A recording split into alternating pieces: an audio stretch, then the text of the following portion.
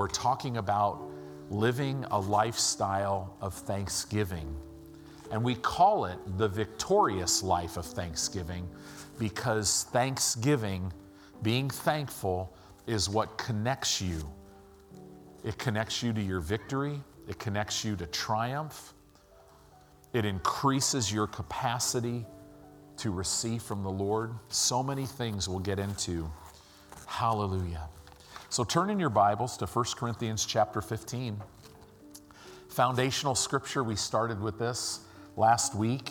Actually, we ended 2020 with a little taste of this, but I thought that was just going to be a one-night sermon that the Lord gave me, but now it's growing into quite a series. And it's a principle. You know, there's just, I had this teacher. So whenever I start to prepare a series on something, you look for books. And go ahead and try to find some books on Thanksgiving. There's just not any out there. But there was one that I have. I had this teacher at Rhema. Jeanette typed all my notes at Rhema. Jeanette, on an average day, Doc Horton. Would you have to type very much in that class? No. I'd come home, I'm a note taker. You know, I think in outline form. I'm kind of a freak that way. And some of these classes, she would have all these. She typed up, I don't even know how many. 3,000 pages of notes, yeah, and right from Rhema. But Doc Horton's class, it might have one sentence. And Doc Horton was, he was a little guy. He's probably like this tall, but he could probably speak to 50,000 people with no microphone. He had this voice that was amazing. But he wrote this book, Thank You for the Biscuits. It's just a little 33-page paperback book. But it reveals in this book, and this is Doc Horton, he was really close friends with Brother Hagin, and all he would do is tell stories. It was hilarious.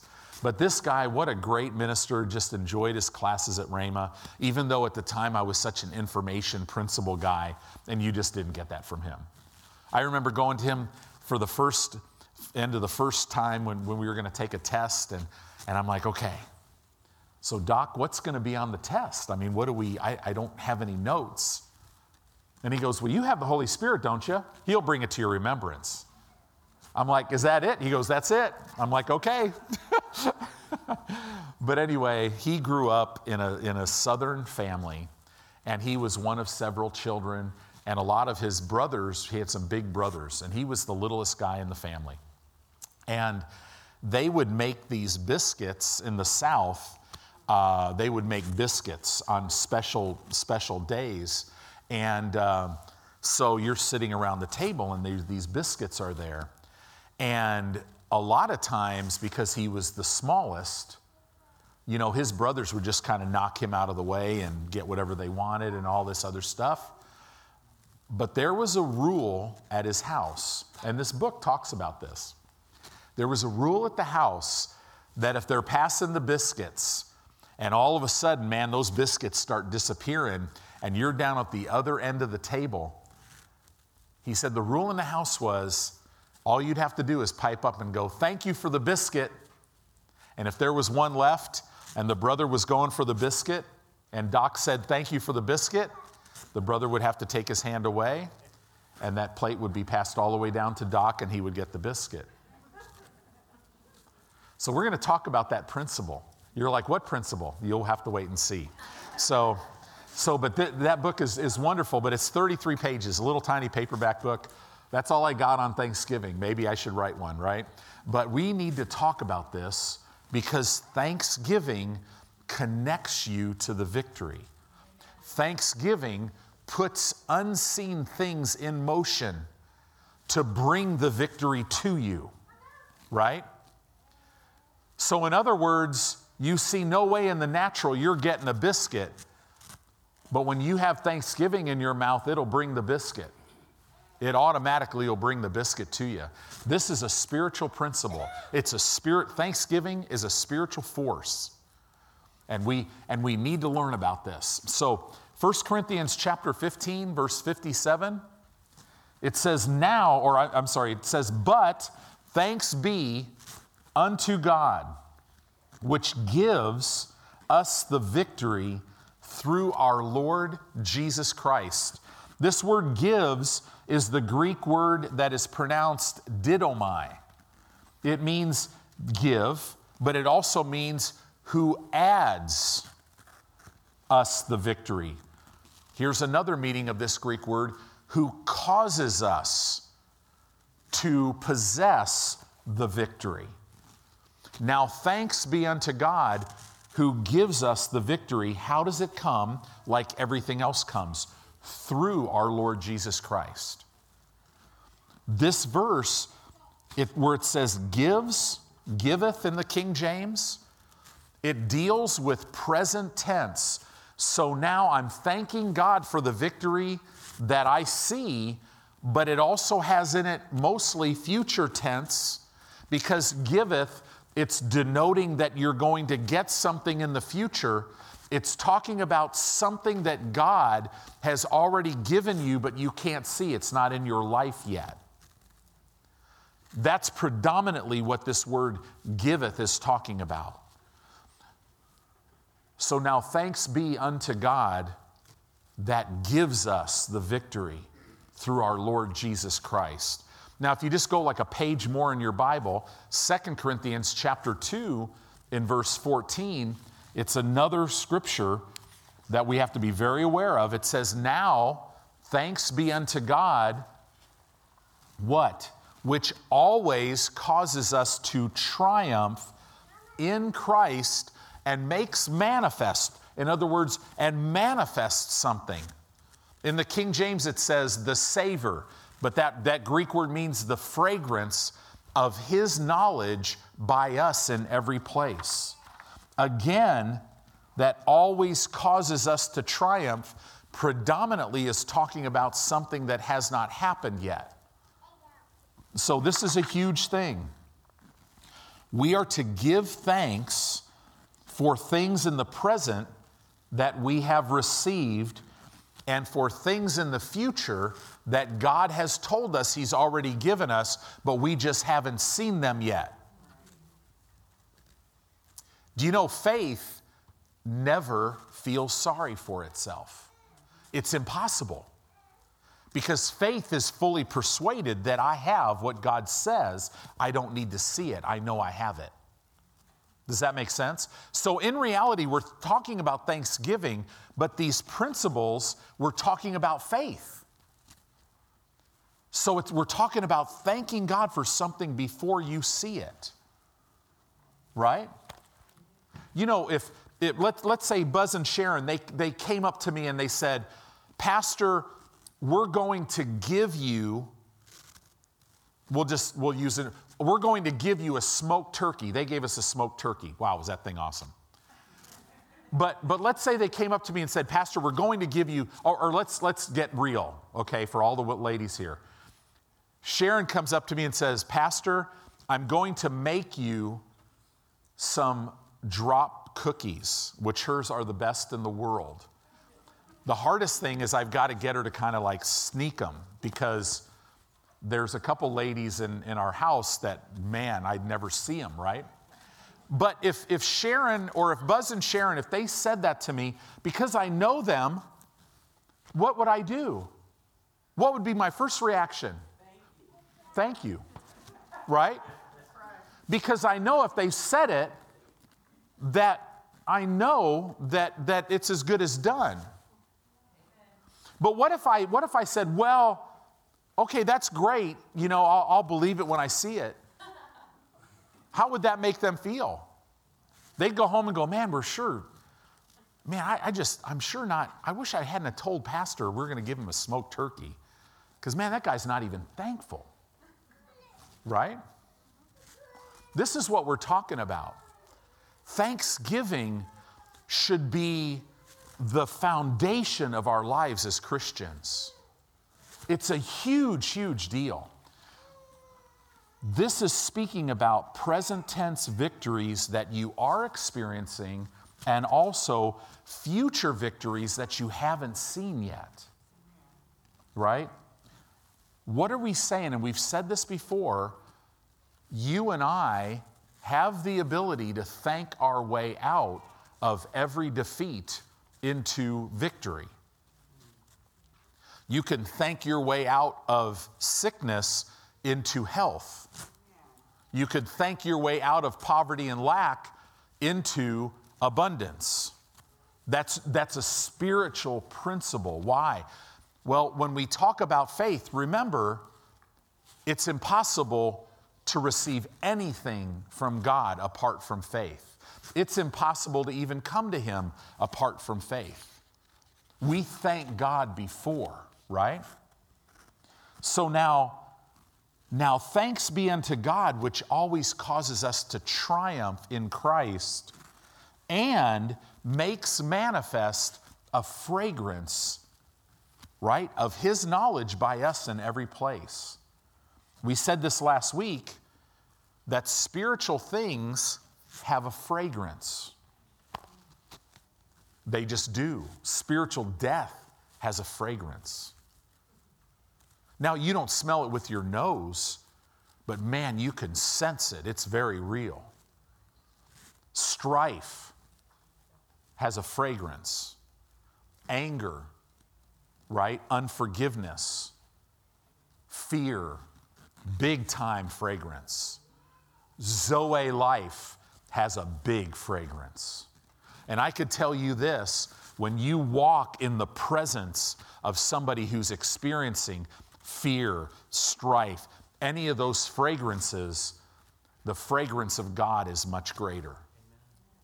And I'm telling you, have you ever noticed you walk in your house sometime, you walk in and all of a sudden your wife's been cooking something or your daughter's been cooking something, right? And you're like, wow. It kind of builds a desire. See, that's the way it is with us as Christians. When you come in a person's presence, God wants you to smell like Zoe life, to smell like the love of God. Oh, the love of God has a beautiful fragrance. The mercy of God has an incredible fragrance, right?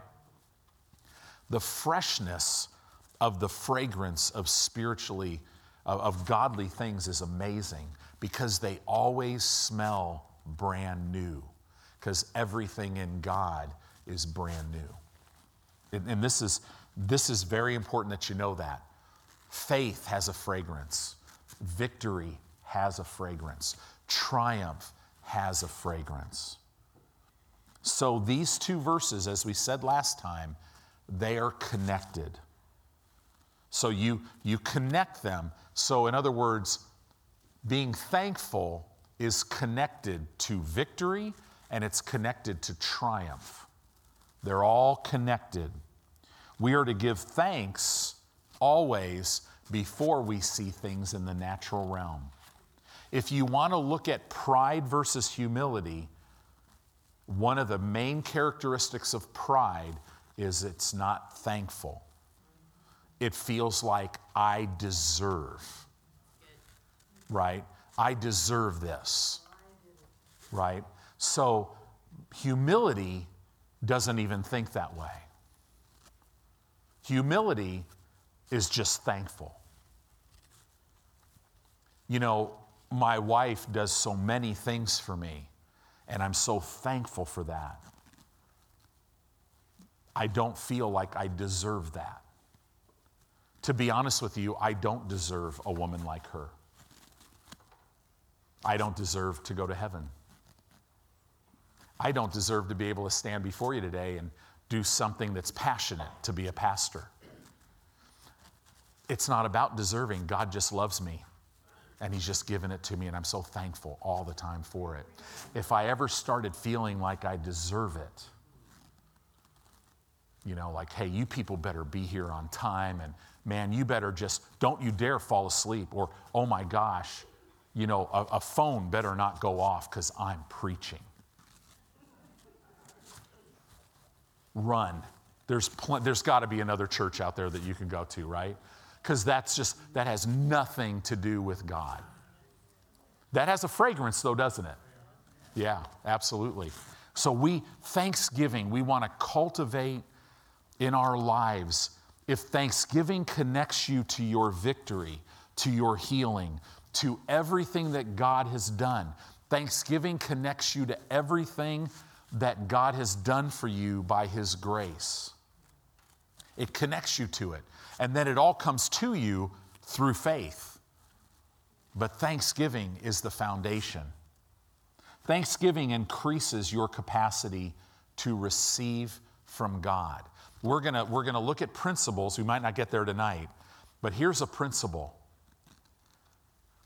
The more thankful you are, the more things will grow in your life and increase. The less thankful you are, you're probably going to lose whatever you're not thankful for. Now, God doesn't take it away from you, but the enemy will. So, this is a huge thing. Thanksgiving increases your capacity to receive from God. Realize this, the limitation is not on God. If you're ever having trouble laying hold of something that He says He's given you, guess what? It's not on Him. There's no limitation on Him, right? God is no respecter of persons. What He's done for one, He will do for all. The Word says that over and over and over. But our capacity to receive from Him will vary from person to person. Does it have to? No. That has to do with the person's will. Am I going to choose to be thankful for what I have? And here is how the enemy trips us up. He gets us spending all of our time looking at what we don't have and what we don't like. And because what he's trying to do, Satan knows this. There is no place, there is no space between being thankful and unthankful. So the minute he can get you looking at what you don't have, what he does is he in effect moves you from being thankful to be unthankful. Don't even realize it. You're just like, I'm just living my life, right? So this is a huge thing. Something, in other words, must happen in me to increase my capacity to receive from Him. And this is why we put the Word of God first place in our life. This is why we must know Him, right? Because what happens as we come to know Him, we are thankful for everything. One scripture even tells us, what do you have that you have not received? Is there anything that you have that you haven't received? Oh no. That body you're sitting there in right now, guess what? Doesn't belong to you. Right? You received that. Be thankful for it.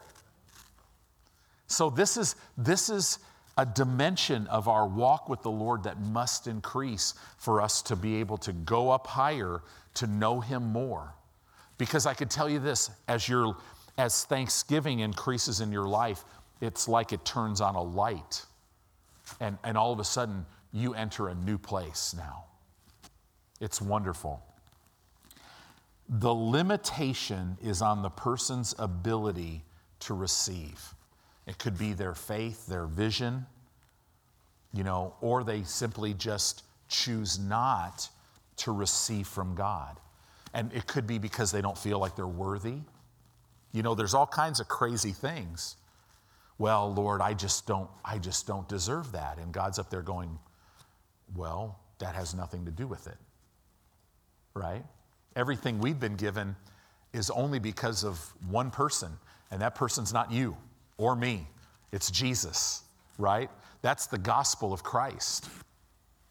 We can only enjoy from God what we are able and willing to receive from Him.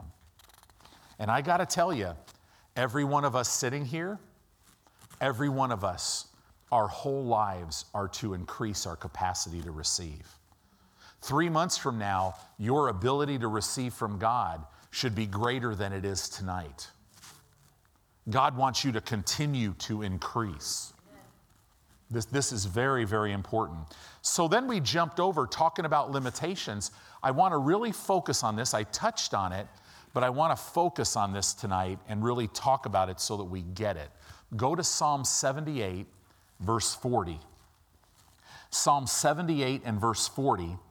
Now, Psalm 78, this is talking about the children of Israel, that first generation of the children of Israel that God delivered out of Egyptian bondage. They were to go on an 11-day journey in the wilderness, and then they were to go in and possess their inheritance that God had already given them. It was already theirs. He promised it to Abraham, Isaac, and Jacob. They were to go in and possess that. But that whole generation, outside of two people, only two people in the whole generation ended up going in. The rest of the generation died in the wilderness. Now, why do we look at this? Because, guys, the children of Israel coming out of Egypt is a major type. The Old Testament is types and shadows. It's a type of us. Coming out of Egypt is like us coming out of spiritual death, being born again as a child of God. It's the type. Us going through the Red Sea is a type of water baptism. It's a type. If you want to do a study, crossing the Jordan River is a very strong type of the baptism in the Holy Spirit. And here we have the biggest type. We have, the children of Israel crossing the Jordan River and going into the land of Canaan. 10 cities they conquered, 28 battles. All of that is a type of the church possessing their spiritual inheritance. Our inheritance is not a physical land, it's spiritual. It's health, it's healing, it's strength, it's provision, it's all of these things. It's literally living days of heaven on the earth. And we see the principles. So, like as an example, one of the principles that you see in this type is nobody ever went into the promised land. There's not one example of anyone going into the promised land alone and possessing their inheritance. Not one. Everyone went in with their company. You know what the early church was called? A company. This is why God does everything through the local church. Everything will flow out of the local church, but the foundation of every Christian's life will be the local church. And those that say, no, I'm going to be alone, and there's no example. There's no example that where I could lay hold and go, okay, you could be alone and still go in and really obtain your inheritance. Right? Here's another big principle. It's the same type. So in your life, how do you walk? How does He lead you into your inheritance?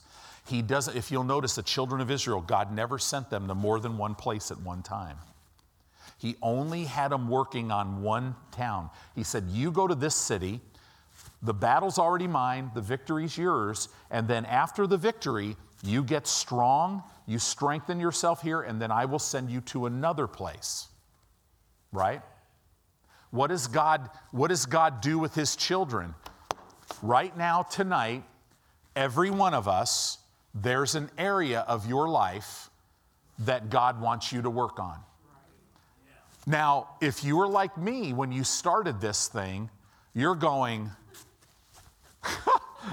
okay, wow, I can't even locate one area that I'm really doing good in. Other than maybe breathing. I was young enough and I was doing a good job breathing because I was still alive maybe. But outside of that, and so what, have you ever had this? You decide, well, it's January. Okay, New Year's resolution. Man, I'm going to jump in. I'm going to read the whole Bible this year. Well, it's the 13th. A lot of people have probably already messed up. Right? In our church, we read the New Testament, one chapter a day, Monday through Friday, 52 weeks, 260 chapters. Boom, you've read the whole New Testament.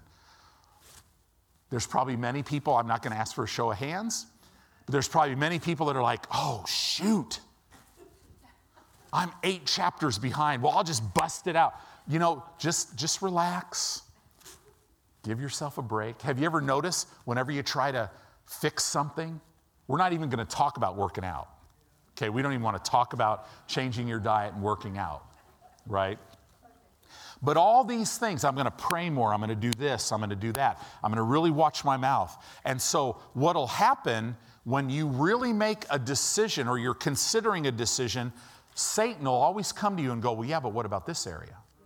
And what about, and also what about this area? Because he wants you to try to start working on multiple areas. But the book of Philippians says you only work out what God is working in. And you work out your own salvation, which means you don't let anybody else work out your salvation. Right? Well, I just believe God's leading me to stay home. Awesome. Pastor, what do you think about that? I think you should follow God. Well, do you think I should be home? I think you should follow God. Because I'm not going to tell you what to do. Does that make sense? Why is that? Because I love you, but I'm up to here with me. Right? And if I start going, okay, what does everybody else need to do?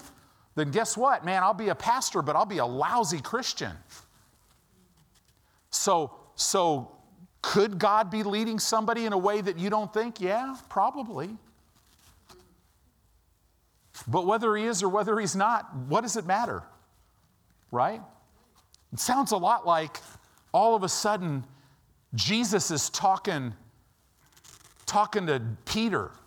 This is the way it is with a lot of Christians. Hey, you know, when you get older, there's going to be some people that are going to carry you where you don't want to go, signifying that Peter would die by crucifixion. And what does Peter do? Well, what did he do the whole 3.5 years of Jesus? Well, what about John? What did Jesus say to Peter? He's like, hey, what if he is here till I come back? What is that to you?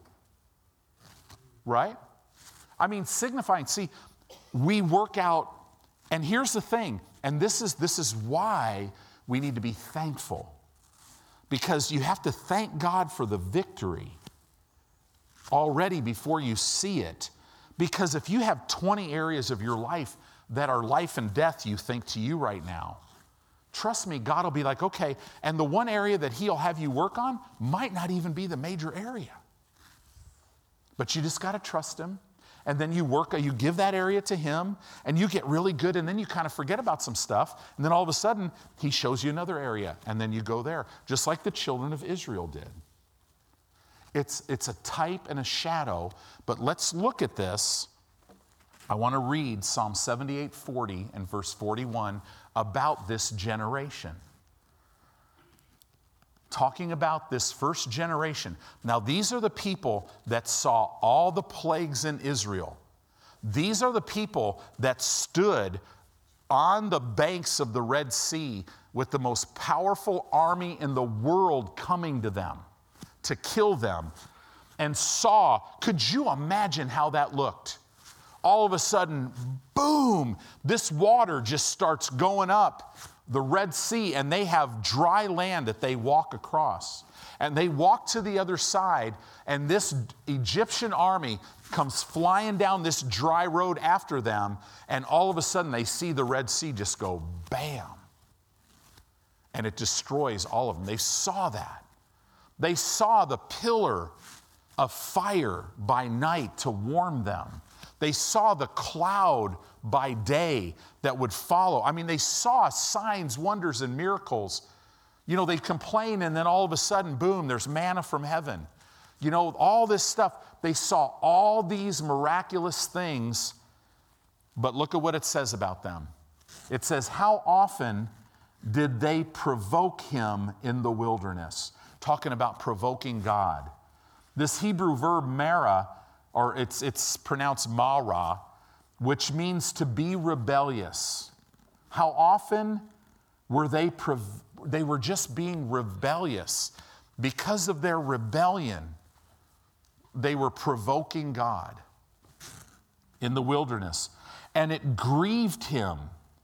This Hebrew verb, it literally means it caused God emotional hurt and pain. So how often did the children of Israel get rebellious? And we're going to learn later that this is what it was. Their rebellion, it was called rebellious disobedience in departing from the living God. And it was called unbelief. Unbelief. So this is a huge thing.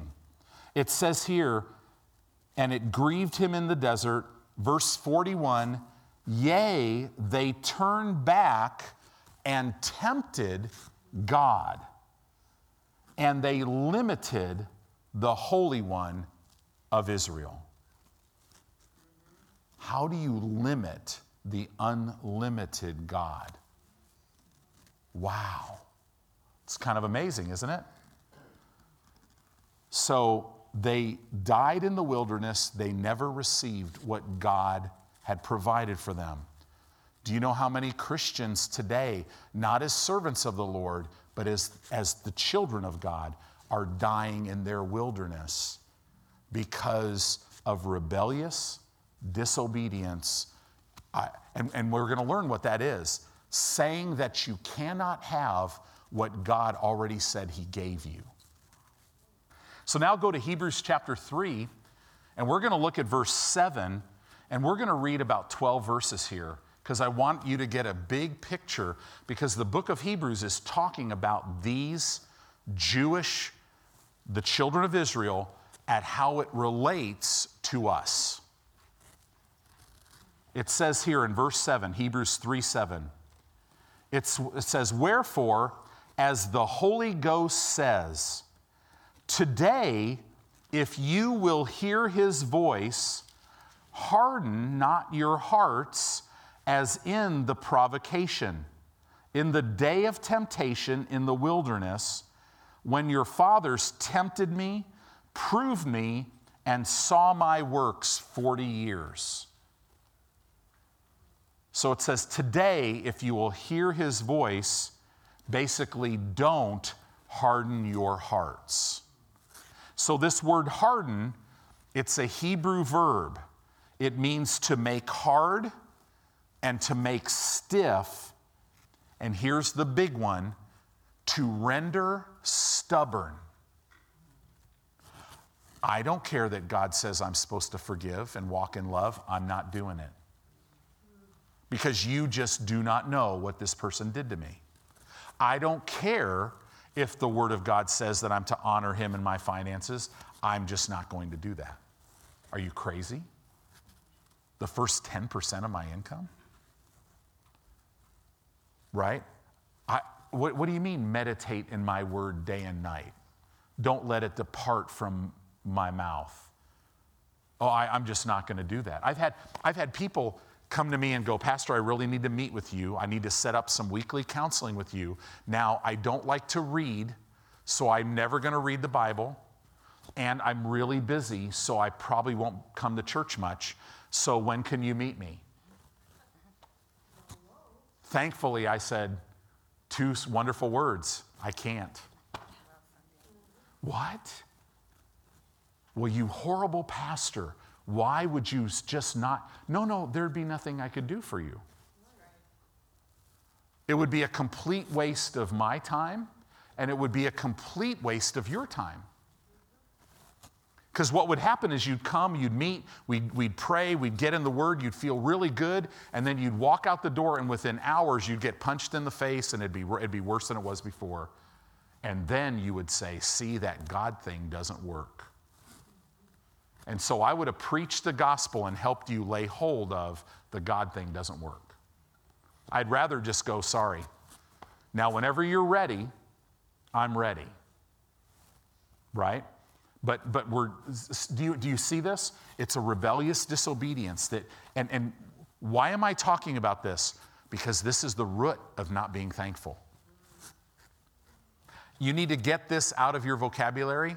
Get it out of your vocabulary. I deserve. Look for things to be thankful for. You want a great marriage? Find something in your husband or in your wife that you could be thankful for and focus on that and forget about everything else. Right? How often did they provoke me in the wilderness, it says in Psalms. Now, it says here, if you'll hear my voice, don't harden your hearts as in the day of the provocation. So to be rendered stubborn. Now here's what it means. Here's what it means to do this word harden. To make hard, to make stiff, to render yourself stubborn. Here's what it is. You harden your heart when you hear his voice, but do not do what he said. In other words, never say no to the Holy Ghost, ever. Because does it cause God to love you less? Nope. Does it cause God to just go, you know what, forget it, I'm not going to bless you? No. No, it literally hurts him emotionally because he loves to give. Even the children of Israel, every time they turned to him, he would just bless them. Every time. That's just who he is. But when you say, I'm not going to do what the Word of God says do, that's when you harden your heart. This is why we have such an entertainment mentality in the church. Because I'm constantly in my life, I've got all these areas of my life that I know the Word says this, but I'm not going to live this way. And we don't say no to God like, no, I'm not going to do this. You do like what Tony Finley does. When God says do something, you just kind of walk around going, la, la, la, la, la, la, la. You get really busy and you just, oh, shoot, Lord, I forgot. Oh, you liar. Right? It's kind of like the policeman pulls you over and you're going 75 and a 55. And he's like, hey, it was a 55 mile an hour speed limit. And you look at the police officer and you go, seriously? You're serious about that? That will always produce a ticket in your life, right?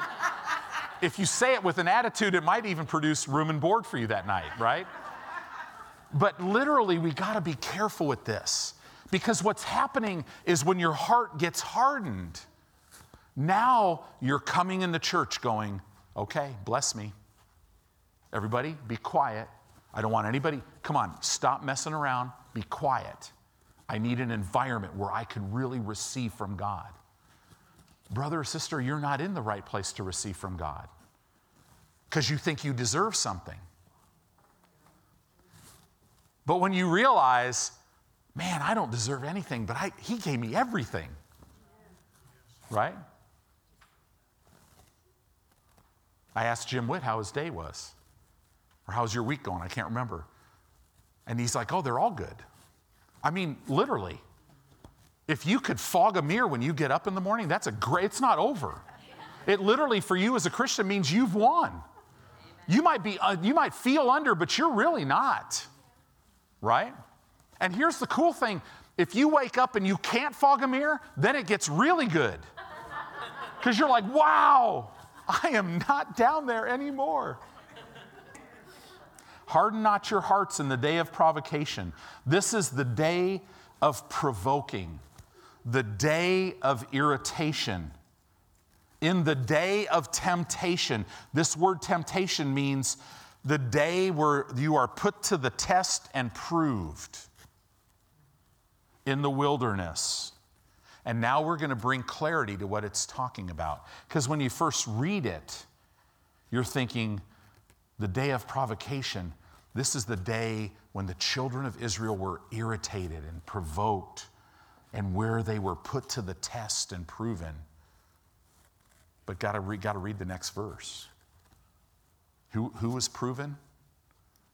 Who was put to the test? When your fathers tempted me. Do you imagine that?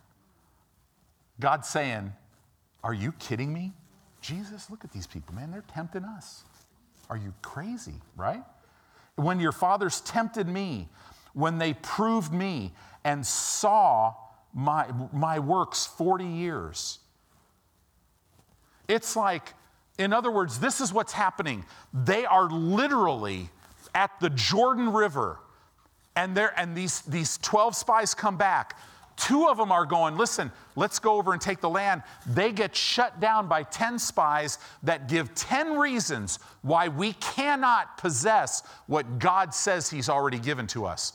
It was called an evil report. And literally, God's saying, you are tempting me and proving me after for 40 years of your own stupidity, you still saw me? I mean, that pair of shoes, those Air Jordans that you're wearing, they're still brand new. You know, you got them at Scheels in Egypt, and they're still good 40 years later. Right? And yet you're saying you're saying I lied? This is what's going on here. Verse 10, wherefore I was grieved with that generation and said, now look at this, because this is the key. This is the key to people that are not thankful. They do always err in their heart. Now, this is an interesting phrase in the Hebrew. It would literally read like this in the Hebrew. It made no sense to the translator, but the Hebrew, we know these Hebrew words now.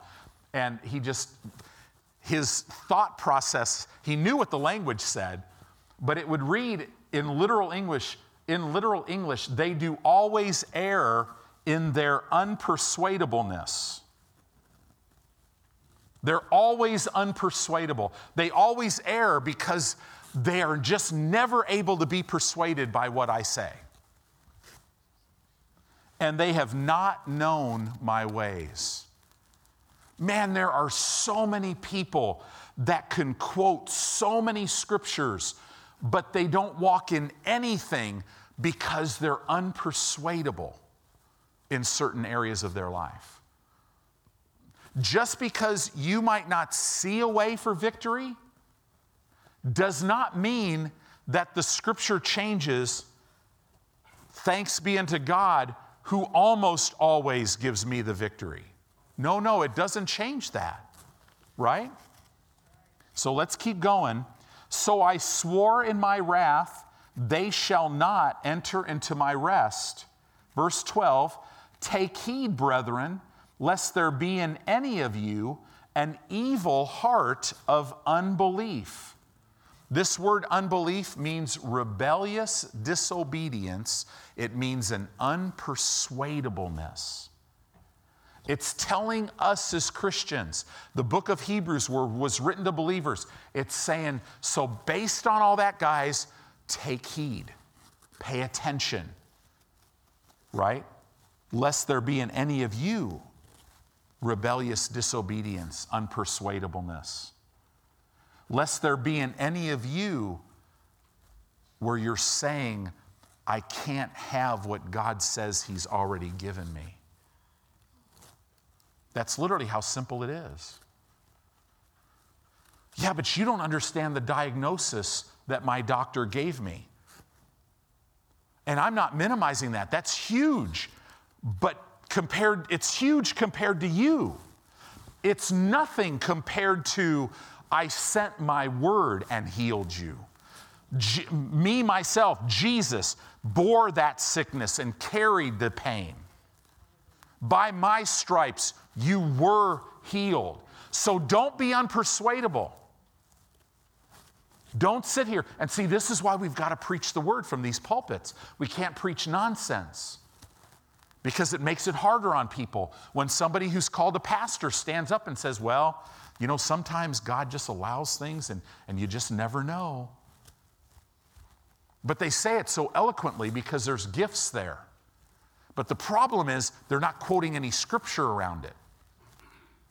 You got to run from things like that, right? So we got to stay persuadable. Take heed, brethren, lest there be in any of you an evil heart of unbelief. Look at what happens when you're in this position of saying that I can't have what God says he's given me. You're departing from the living God. Do you know how many believers are saying that, I know Jesus, I know he died for my sins, but you don't know what I've done. And they can't forgive themselves. That's unpersuadableness. That's actually unthankfulness. Now, what it's coming out of is a deception. I remember there was a young lady that came to our church. Oh man, what a neat young lady. She got saved, and her dad was like this biker guy, this big Indian guy, tattoos everywhere, big, strong guy, and he contracted cancer, and he would tell everybody he's an atheist. And this young girl loved her dad. She lived with him. They had a great relationship, and she's watching her dad go downhill to the point we were at Kiewit Middle School, and she attended our church. And he's in hospice. He's at the point of death. And, all of a sudden, she wanted me to come see him. And I'm like, okay, so let's get the timing right, because he would be unconscious most of the time, right? And I think, were we at Nebraska Furniture Mart maybe or something? And all of a sudden, I'm like, hey, we've got to go see her dad. And so I called her up and I said, hey, we're about 10 minutes away. Can we come see your dad? And she's like, oh my gosh, he just woke up. He's fully alert. And, a lot of his buddies are in there with him right now. And I'm like, great. I go, could I come over? And they're like, yeah. She's like, yeah, come over. I said, now listen, what I need about 10 minutes with him alone. No, all of his friends got to be out. Everybody's got to be out. I just need 10 minutes with him. And she's like, no problem, I'll make that happen. So, here I am, the little Bible-toting preacher, right? Here I come. And I walk in this room with all these biker guys and all this stuff, and they're kind of looking at me, and they're not really happy with me. Because their friend that they love very much, they were very close to him. He's alert, and now this guy's going to waste his time being alert with you, Mr. Preacher, and we're not going to get to talk to him. So I just smiled at him, really thankful that the angel of the Lord's with me, right?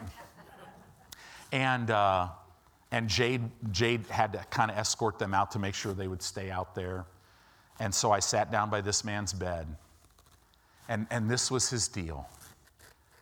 I said, now, I go, sir, I've never met you. I can't remember his name right now, or I'd say it. And I said, but I'm here. I go, you're at the end of your life. And I go, you've missed God's plan for you in this life. You know you're about ready to die, don't you? And he shook his head, yeah. And I said, I'm here with some really good news, that God has a future for you. He's got a future for you in heaven. And this is just the way the Lord led me. He didn't lead me to talk to him about healing or anything like that, because the Lord knew right where he was. And I said, I don't know what you believe about God. I've heard that you say you're an atheist, but I also know you're close to death. I go, you know that, don't you? And he goes, yeah. And I said, sometimes those things change. And I said, would you mind if I just told you about what Jesus did for you? And he looked at me, and he kind of got tears in his eyes, and he goes, yeah. And I gave him a little simple gospel message, and I said, so, biggest decision of your life, what do you think about that? Do you want to give your heart to Christ? And he goes, I do. And I said, do you realize that he died for all your sins? And he goes, yeah. And you could see it, just his countenance changed. And I said, listen, I go, your daughter loves you. I go, could we call her in and we'll all pray together? He goes, oh, that'd be great. And so we led him to Christ. He died the next morning. And so I did the funeral at a VA or a VFW place in Omaha somewhere. I don't remember where it was. And so after the funeral, they're kind of at the reception there at the area. And this guy walks up to me, man. He's got tattoos all over him, and you could tell, just biker, pretty hardcore guy, but yet his face is beaming. And he's walking up to me, and I go, wow. I go, you're a believer, aren't you? And he goes, absolutely. He goes, man, I've been born again this long. He goes, you know, I was his best friend. And he goes, I just wanted to come and thank you. He said, you know, he would tell everybody that he was an atheist. But he said, I would share the gospel with him over all the years after I got saved. And he would look at me with tears in his eyes and go, he goes, that it all sounds so good, but he goes, God could never forgive me for what I did. All the stuff I did, he could never forgive me. So see, he wasn't really an atheist. And I remember thinking about that. I'll meet that guy one day. I can't wait to see him in heaven, right? I don't know if his glorified body will have all the tattoos, but I'll know his face, right? But I'm telling you, this is what it's all about. There's a lot of people that we think, well, I'm rebellious, I'm disobedient, I refuse to do this. When with a lot of people, it's, listen, I'm not worth anything. I just don't believe that God would really forgive me. And that's rebellious disobedience. And that's why we love people unconditionally. And that fragrance, gosh, I pray this every day of my life, that the fragrance of Zoe life and of the love of God will get so strong on me and coming out of me that it dispels that fragrance that people have that they live in. You know, hopelessness has a horrible stench to it. Suicide, all of these things, but the love of God has a wonderful fragrance. So let's keep going with this. It says here, verse 13, well, let me read verse 12 again. Take heed, brethren, lest there be in any of you an evil heart of unbelief in departing from the living God, but exhort one another daily while it is called today. Notice this word exalt means to encourage. What are you and I to do with each other daily? Exhort, encourage. I want to encourage you. Get people, when you meet somebody in the church, get their cell phone number. Text them. Ask the Lord to stir you. Get quiet and start encouraging people. Take them out to coffee. Get together. Read the Bible with them. Go out and do stuff with them. I mean, this is important right here. Right in the middle of where it says, don't let your heart be hardened, it's saying we need each other. Right? It says, lest any of you be hardened through the deceitfulness of sin. Don't think sin is just what you think is bad. Sin is missing the mark. That is anything out of faith. That's anything out of love. For we are made partakers of Christ if we hold the beginning of our confidence steadfast to the end. Verse 15. While it is said, today if you will hear his voice, harden not your hearts as in the provocation. For some, when they had heard, did provoke, howbeit not all that came out of Egypt by Moses. But with whom was he grieved 40 years? Was it not with them that had sinned, whose carcasses fell in the wilderness? And to whom sware he that they should not enter into his rest, but to them that believe not? God was grieved to them that believe not. He swore in his wrath, they'll never enter into my rest. But does that mean that God was going to keep them out? No, their unbelief kept them out. There's so many believers. I'm here to tell you tonight, every promise in this book is not only true, but is literally given to you. You possess it. So we see that they could not enter in because of unbelief. Why am I talking so much about unbelief? Because unbelief and unthankfulness they're twins. Now look at three verses in chapter 4 of Hebrews. Hebrews 4, verse 9. It says, there remains therefore a rest to the people of God. So now we're bringing it in. Every one of us, you're the people of God if you've received Christ. There's rest for you. But it says, for he that is entered into his rest, he also has ceased from his own works. I'm not trying to figure it out. I'm not trying to overcome this stuff in my own strength. I'm not trying to lay hold of my healing or my financial blessing or whatever it is in my own strength. I've ceased from my own works, as God did from his. When did God cease from his own works? On the seventh day of creation. Why did he cease? Why did he rest? Not because he was tired, but because it was finished. Why do we rest? Because it's finished. Oh my gosh, that's worth you coming tonight. Do you realize it's finished? You already have the victory. Your future's already secure. It is laid out. The only person that could keep you out of it is you. But how many of you want to stay out of the glorious future that God has for you? Notice nobody's raising their hands. So rejoice. You're in. You've got it. It's done. It's finished. It's finished. He's finished, right? And now, this is a matter of you standing at the beginning of a battle, rejoicing and being thankful because he's already said the victory has already been given to you. The triumph is already yours. And now all you got to do is believe that. And when you believe it, oh, thank you. Do you see how simple this is? It says, for he that is entered into his rest has also ceased from his own works as God did from his.